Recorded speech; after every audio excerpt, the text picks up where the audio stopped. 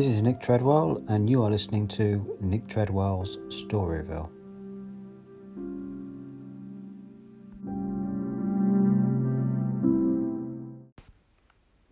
In the low-ceilinged canteen deep underground, the lunch queue jerked slowly forward.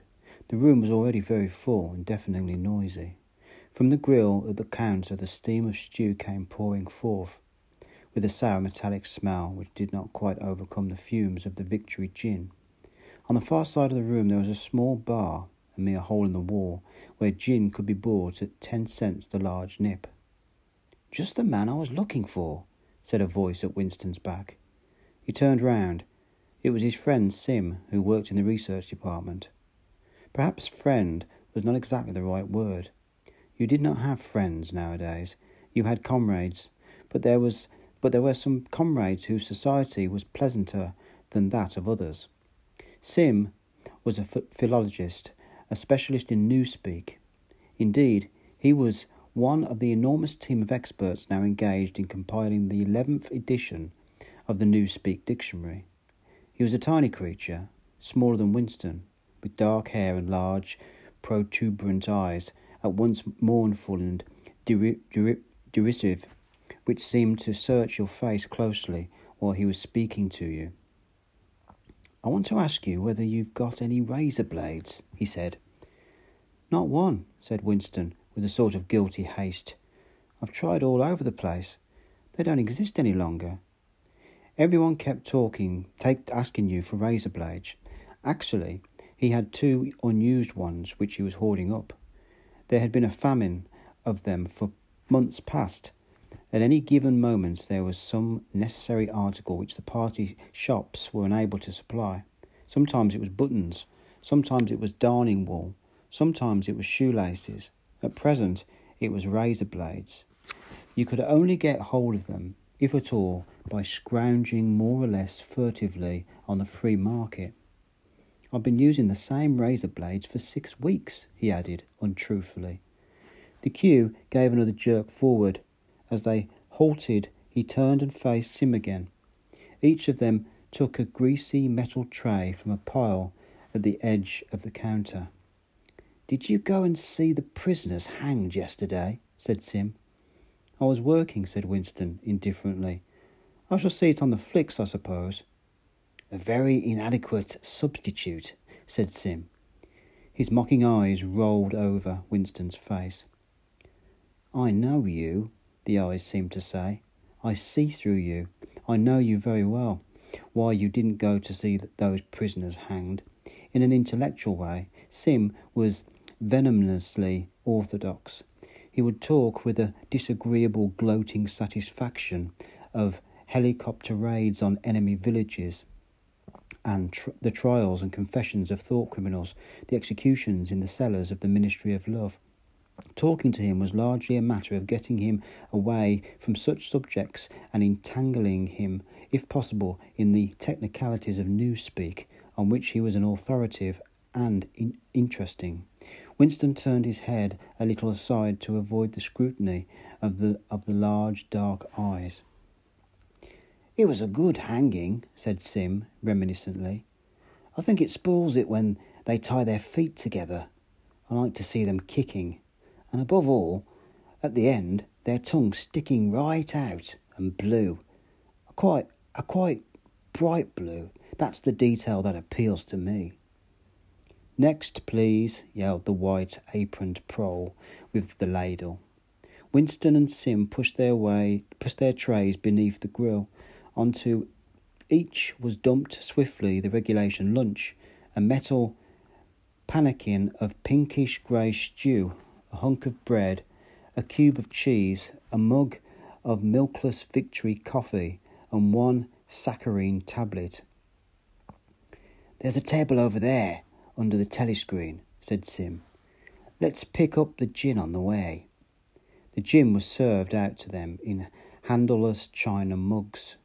They threaded their way across the crowded room and unpacked their trays onto the metal-topped table, on one corner of which someone had left a pool of stew, a filthy liquid mess that had the appearance of vomit. Winston took up his mug of gin, paused for an instant to collect his nerve, and gulped the oily, tasty stuff down. When he had winked the tears out of his eyes, he suddenly discovered that he was hungry. He began swallowing spoonfuls of the stew, which, in among its general sloppiness, had cubes of spongy, pinkish stuff, which was probably a preparation of meat. Neither of them spoke again till they had emptied their pannikins. From the table at Winston's left, a little behind his back, someone was talking rapidly and continuously, a harsh gabble, almost like the quacking of a duck, which pierced the general uproar of the room. "How's the dictionary getting on?" said Winston, raising his voice to overcome the noise. "Slowly," said Sim. "I'm on the objectives. It's fascinating." He had brightened up immediately at the mention of newspeak. He pushed his pannikin aside, took up his hunk of bread in one delicate hand and his cheese in the other, and leaned across the table so as to speak without shouting. "The 11th edition is the definitive edition," he said. "We're getting the language into its final shape, the shape it's going to have when nobody speaks anything else. When we've finished with it, people like you will have to learn it all over again. You think, I dare say, that our chief job is inventing new words, but not a bit of it. We're destroying words, scores of them, hundreds of them every day. We're cutting the language down to the bone. The 11th edition won't contain a single word that will become obsolete before the year 2050. He bit hungrily into his bread and swallowed a couple of mouthfuls, then continued speaking with a sort of pedant's passion. His thin, dark face had become animated. His eyes had lost their mocking expression and grown almost dreamy. "It's a beautiful thing, the destruction of words. Of course, the great wastage in the verbs and adjectives, but there are hundreds of nouns that can be got rid of as well. It is only synonyms that are also antonyms. After all, what justification is there for a word which is simply the opposite of some other word? A word contains its opposite in itself. Take good, for instance. If you have a word like good, what need is there for a word like bad? Ungood will do just as well. Better, because it's an exact opposite, which the other is not. Or again, if you want a stronger version of good, what sense is there in having a whole string of vague, useless words like excellent and splendid and all the rest of them? Plus good covers the meaning, or double plus good if you want something stronger still. Of course, we use those forms already, but in the final version of Newspeak, there'll be nothing else. In the end, the whole notion of goodness and badness will be covered by only 6 words, in reality, only 1 word. Don't you see the beauty of it, Winston? It was BB's idea originally, of course, he added in an afterthought. A sort of vapid eagerness flitted across Winston's face at the mention of Big Brother. Nevertheless, Sim immediately detected a certain lack of enthusiasm. "You haven't a real appreciation of Newspeak, Winston," he said, almost sadly. "Even when you write it, you're still thinking in old speak. I've read some of those pieces you write in the Times occasionally. They're good enough, but they're translations. In your heart, you'd prefer to stick to old speak with all its vagueness and its useless shades of meaning. You don't grasp the beauty of destruction of words. Do you know that Newspeak is the only language in the world whose vocabulary gets smaller every year?" Winston did know that, of course. He smiled sympathetically. He hoped, not trusting himself to speak. Sim bit off another fragment of the dark-coloured bread, chewed it briefly and went on. "Don't you see that the whole aim of Newspeak is to narrow the range of thought? In the end, we shall make thought crime literally impossible because there will be no words in which to express it.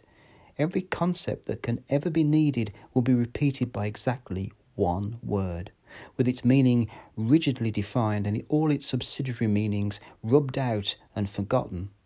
Already in the 11th edition, we're not far from that point. But the process will be still continuing long after you and I are dead. Every year, fewer and fewer words, and the range of consciousness always a little smaller. Even now, of course, there's no reason or excuse for committing thought crime. But in the end, there won't be any need even for that. The revolution will be complete when the language is perfect.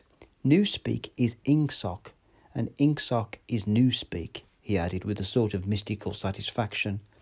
Has it ever occurred to you, Winston, that by the year 2050, at the very latest, not a single human being will be alive who could understand such a conversation as we are having now? Except, began Winston doubtfully, and then stopped. It had been on the tip of his tongue to say, except the proles, but he checked himself, not feeling fully certain that this remark was not in some way unorthodox. Sim, however, had divined what he was about to say. The proles are not human beings, he said carelessly. By 2050, earlier, probably, all real knowledge of old speak will have disappeared. The whole literature of the past will have been destroyed. Chaucer, Shakespeare, Milton, Byron, they'll exist only in Newspeak versions, and not merely changed into something different, but actually changed into something contradictory of what they used to be. Even the literature of the party will change. Even the slogans will change. How could you have slogans like freedom is slavery when the concept of freedom has been abolished? The whole climate of thought will be different. In fact, there will be no thought, as we understand it now. Orthodoxy means not thinking, not needing to think. Orthodoxy is unconsciousness. One of these days, thought Winston with sudden deep conviction, Sim will be vaporized. He's too intelligent. He sees too clearly and speaks too plainly. The party does not like such people. One day he will disappear. It is written in his face. Winston had finished his bread and cheese. He turned a little sideways in his chair to drink his mug of coffee. At the table, on his left, the man with the strident voice was still talking remorselessly away. A young woman, who was perhaps his secretary, and who was sitting with her back to Winston, was listening to him and seemed to be eagerly agreeing with everything that he said.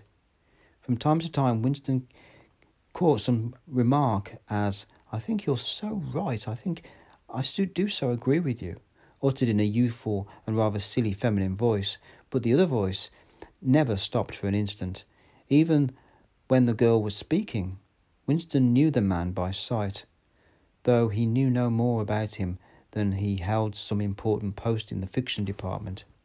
He was a man of about 30, with a muscular throat and a large mobile mouth. His head was thrown back a little, and because of the angle at which he was sitting, his spectacles caught the light and presented to Winston two black discs instead of eyes.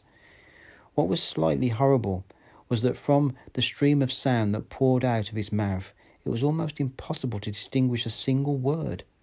Just once Winston caught a phrase, "complete and final elimination of Goldsteinism," jerked out very rapidly, as it seemed all in one piece, like a line of type cast solid. For the rest, it was just a noise, a quack, quack, quacking, and yet, though you could not actually hear what the man was saying, you could not be in any doubt about its general nature. He might be denouncing Goldstein and demanding sterner measures against the thought criminals and saboteurs. He might be fulminating against the atrocities of the Eurasian army. He might be praising Big Brother or the heroes of the Malabar front. It made no difference. Whatever it was, you could be certain that every word of it was pure orthodoxy, pure Ingsoc. As he watched the eyeless face with the jaw moving rapidly up and down, Winston had a curious feeling that this was not a real human being, but some kind of dummy. It was not the man's brain that was speaking, it was his larynx. The stuff that was coming out of him consisted of words, but it was not speech in the true sense. It was a noise uttered in unconsciousness, like the quacking of a duck. Sim had fallen silent for a moment, and with the handle of his spoon was tracing patterns in the puddle of stew. The voice from the other table quacked rapidly on, easily audible in spite of the surrounding din. "There's a word in Newspeak," said Sim. "I don't know whether you know it. Duck speak, to quack like a duck. It is one of those interesting words that have two contradictory meanings. Applied to an opponent, it is abuse. Applied to someone else, someone you agree with, it is praise. Unquestionably, Sim will be vaporised, Winston thought again. He thought it with a kind of sadness, although well knowing that Sim despised him and slightly disliked him and was fully capable of denouncing him as a thought criminal if he saw any reason for doing so. There was something subtly wrong with Sim. There was something that he lacked, discretion, aloofness, a sort of saving stupidity. You could not say that he was unorthodox. He believed in the principles of Ingsoc. He venerated Big Brother. He rejoiced over victories. He hated heretics not merely with sincerity, but with a sort of restless zeal, an up-to-dateness of information which the ordinary party member did not approach. Yet a fair air of disreputability always clung to him. He said things that would have been better unsaid. He read too many books. He frequented the Chestnut Tree Cafe, haunt of painters and musicians. There was no law, not even an unwritten law, against frequenting the Chestnut Tree Cafe, yet the place was somehow ill-omened. The old discredited leaders of the party had been used to gather there before they were finally purged. Goldstein himself, it was said, had sometimes been there himself years and decades ago. Sim's fate was not difficult to foresee, and yet it was a fact that if Sim grasped, even for 3 seconds, the nature of his, Winston's secret opinions, he would betray him instantly to the thought police. So would anybody else, for that matter. But Sim was more than most. Zeal was not enough. Orthodoxy was unconsciousness. Sim looked up. "Here comes Parsons," he said. Something in the tone of his voice seemed to add, "That bloody fool Parsons." Winston's fellow tenant at Victory Mansions was in fact threading his way across the room, a tubby, middle-sized man with fair hair and a frog-like face. At 35, he was already putting on rolls of fat at neck and waistline, but his movements were brisk and boyish. His whole appearance was that of a little boy, grown large. So much so that although he was wearing the regulation overalls, it was almost impossible not to think of him as being dressed in blue shorts, grey shirt and red neckerchief of the spies. In visualising him, one always saw a picture of dimpled knees and sleeves rolled back from pudgy forearms.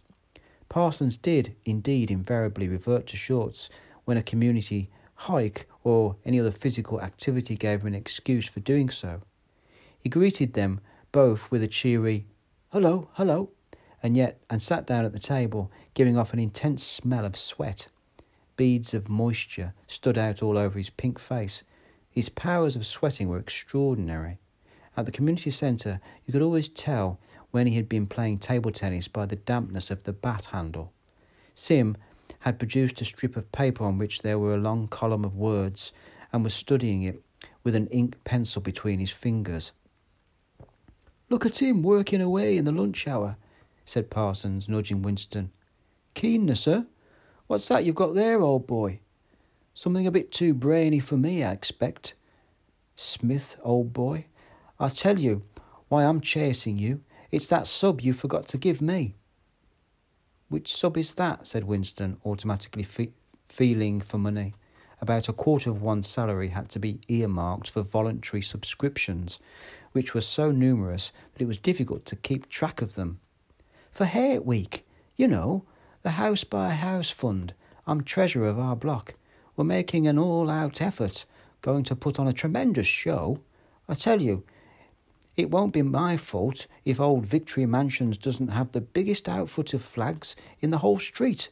$2, you promised me." Winston found and handed over 2 creased and filthy notes, which Parsons entered in a small notebook in the neat handwriting of the illiterate. "By the way, old boy," he said, "I hear that little beggar of mine let fly with you with his catapult yesterday. I gave him a good dressing down for it. In fact, I told him I'd take the catapult away if he does it again." "I think he was a little upset at not going to the execution," said Winston. "Ah, well, what I mean to say shows the right spirit, doesn't it? Mischievous little beggars they are, both of them. But talk about keenness. All they think about is the spies and the war, of course. Do you know that what that little girl of mine did last Saturday when her troop was on a hike out Berkhamsted way? She got 2 other girls to go with her, slipped off from the hike and spent the whole afternoon following a strange man. They kept on his trail for 2 hours right through the woods, and then when they got to Amersham, handed him over to the patrols. "What did they do that for?" said Winston, somewhat taken aback. Parsons went on triumphantly. "My kids made sure he was some kind of enemy agent. Might have even dropped by parachute, for instance. But here's the point, old boy. What do you think put her onto him in the first place? She spotted he was wearing a funny kind of shoes. She said she'd not seen anyone wearing shoes like that before. So the chances he was a foreigner. Pretty smart for a nipper of 7, eh?" "What happened to the man?" said Winston. "Ah, that I couldn't say, of course. But I wouldn't be altogether surprised if—" Parsons made the motion of aiming a rifle and clicked his tongue for the explosion. "Good," said Sim, abstractly, without looking up from his strip of paper. "Of course, we can't afford to take chances," agreed Winston dutifully. "What I mean to say is, there's a war on," said Parsons. As though in confirmation of this, a trumpet call floated from the telescreen just above their heads. However, it was not the proclamation of a military victory this time, but merely an announcement from the Ministry of Plenty. "Comrades," cried an eager, youthful voice.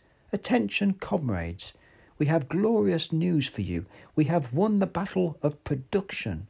Returns now completed of the output of all classes of consumption goods show that the standard of living has risen by no less than 20% over the past year.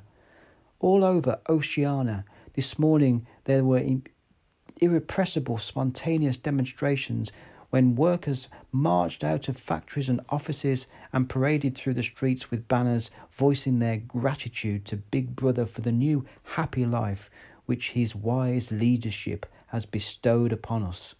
Here are some of the completed figures. Foodstuffs." The phrase, "our new happy life," reoccurred several times. It had been a favourite of late with the Ministry of Plenty. Parsons, his attention caught by the trumpet call, sat listening with a sort of gaping solemnity, a sort of edified boredom. He could not follow the figures, but he was aware that they were in some way a cause for satisfaction. He had lugged out a huge and filthy pipe which was already half full of charred tobacco. With the tobacco ration at 100 grams a week, it was seldom possible to fill a pipe up to the top. Winston was smoking a Victory cigarette which he held carefully horizontal. The new ration did not start till tomorrow, and he had only 4 cigarettes left. For the moment, he had shut his ears to the remoter noises and was listening to the stuff that streamed out of the telescreen. It appeared that there had even been demonstrations to thank Big Brother for raising the chocolate ration to 20 grams a week, and only yesterday, he reflected, it had been announced that the ration was to be reduced to 20 grams a week. Was it possible that they could swallow that? That after only 24 hours? Yes, they'd swallowed it. Parsons swallowed it easily, with the stupidity of an animal. The eyeless creature at the other table swallowed it frantically, passionately, with a furious desire to track down, denounce and vaporise anyone who would suggest that last week the ration had been 30 grams. Sim, too, in some complex way involving doublethink, Sim swallowed it. He was, then, alone in the possession of a memory. The fabulous statistics continued to pour out of the telescreen. As compared with last year, there was more food, more clothes, more houses, more furniture, more cooking pots, more fuel, more ships, more helicopters, more books, more babies, more of everything except disease, crime and insanity. Year by year, and minute by minute, everybody and everything was whizzing rapidly upwards. As Sim had done earlier, Winston had taken up his spoon and was dabbing in the pale-coloured gravy that dribbled across the table, drawing a long streak of it out into a pattern. He meditated resentfully on the physical texture of life. Had it always been like this? Had food always tasted like this? He looked round the canteen, a low-ceilinged, crowded room, its walls grimy from the contact of innumerable bodies, battered metal tables and chairs, placed so close together that you sat with elbows touching, bent spoons, dented trays, coarse white mugs, all surfaces greasy, grime in every crack, and a scourish composite smell of bad gin and bad coffee and metallic stew and dirty clothes. Always in your stomach and in your skin there was a sort of protest, a feeling that you had been cheated of something that you had a right to. It was true that he had no memories of anything greatly different. In any time that he could accurately remember, there had never been quite enough to eat. One had never had socks or underclothes that were not full of holes. Furniture had always been battered and rickety, rooms underheated, tube trains crowded, houses falling to pieces, bread dark-coloured, tea a rarity, coffee filthy tasting, cigarettes insufficient, nothing cheap and plentiful except synthetic gin. And though of course it grew worse as one's body aged, was it not a sign that this was not the natural order of things? If one's heart sickened at the discomfort and dirt and scarcity, the interminable winters, the sickness of one's socks, the lifts that never worked, the cold water, the gritty soap, the cigarettes that came to pieces, the food with its strange evil tastes, why should one feel it to be intolerable unless one had some kind of ancestral memory that things had once been different? He looked round the canteen again. Nearly everyone was ugly, and would still have been ugly even if dressed otherwise than in the uniform blue overalls. On the far side of the room, sitting at a table alone, a small, curiously beetle-like man was drinking a cup of coffee. His little eyes were darting suspicious glances from side to side. How easy it was, thought Winston, if you did not look about you, to believe that the physical type set by the party was an ideal. Tall, muscular youths and deep-bosomed maidens, blonde-haired, vital, sunburnt, carefree, existed and even predominated. Actually, so far he could judge the majority of people in Airstrip 1 were small, dark and ill-favoured. It was curious how the beetle-like type proliferated in the ministries like dumpy men, growing stout very early in life, with short legs, swift scuttling movements and fat, inscrutable faces with very small eyes. It was the type that seemed to flourish best under the dominion of the party. The announcement from the Ministry of Plenty ended on another trumpet call and gave way to tinny music. Parsons, stirred to vague enthusiasm by the bombardment of figures, took his pipe out of his mouth. "The Ministry of Plenty's certainly done a good job this year," he said with a knowing shake of his head. "By the way, Smith, old boy, I suppose you haven't got any razor blades you can let me have?" "Not one," said Winston. "I've been using the same blade for 6 weeks myself." "Ah, well, just thought I'd ask you, old boy." "Sorry," said Winston.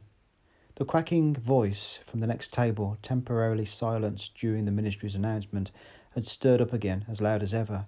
For some reason, Winston suddenly found himself thinking of Mrs. Parsons, with her wispy hair and the dust in the creases of her face, Within 2 years, those children would be denouncing her to the thought police. Mrs. Parsons would be vaporised. Sim would be vaporised.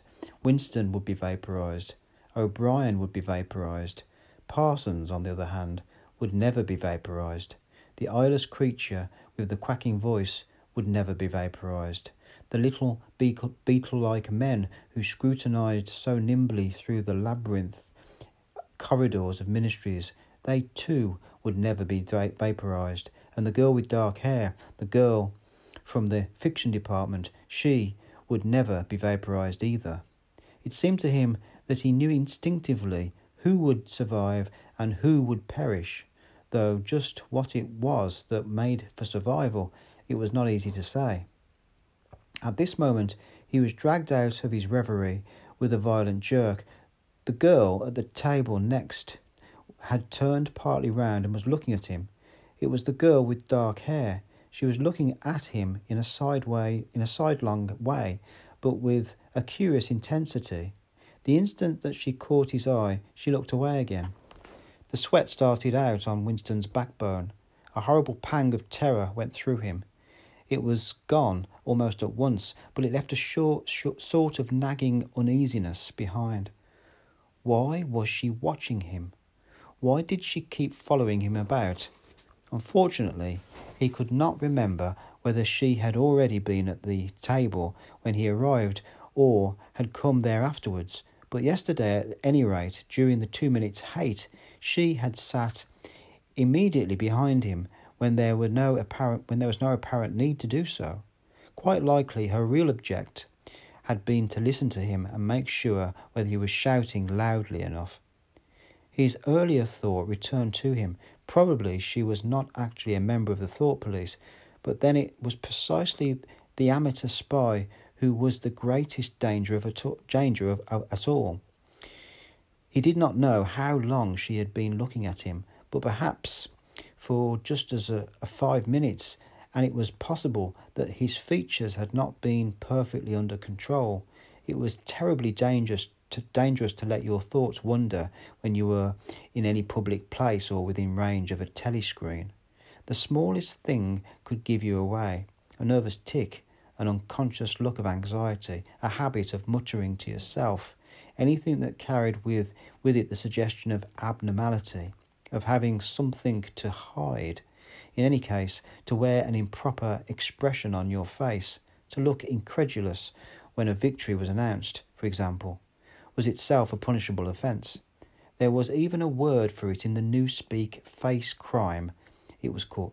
In the Newspeak face crime, it was called.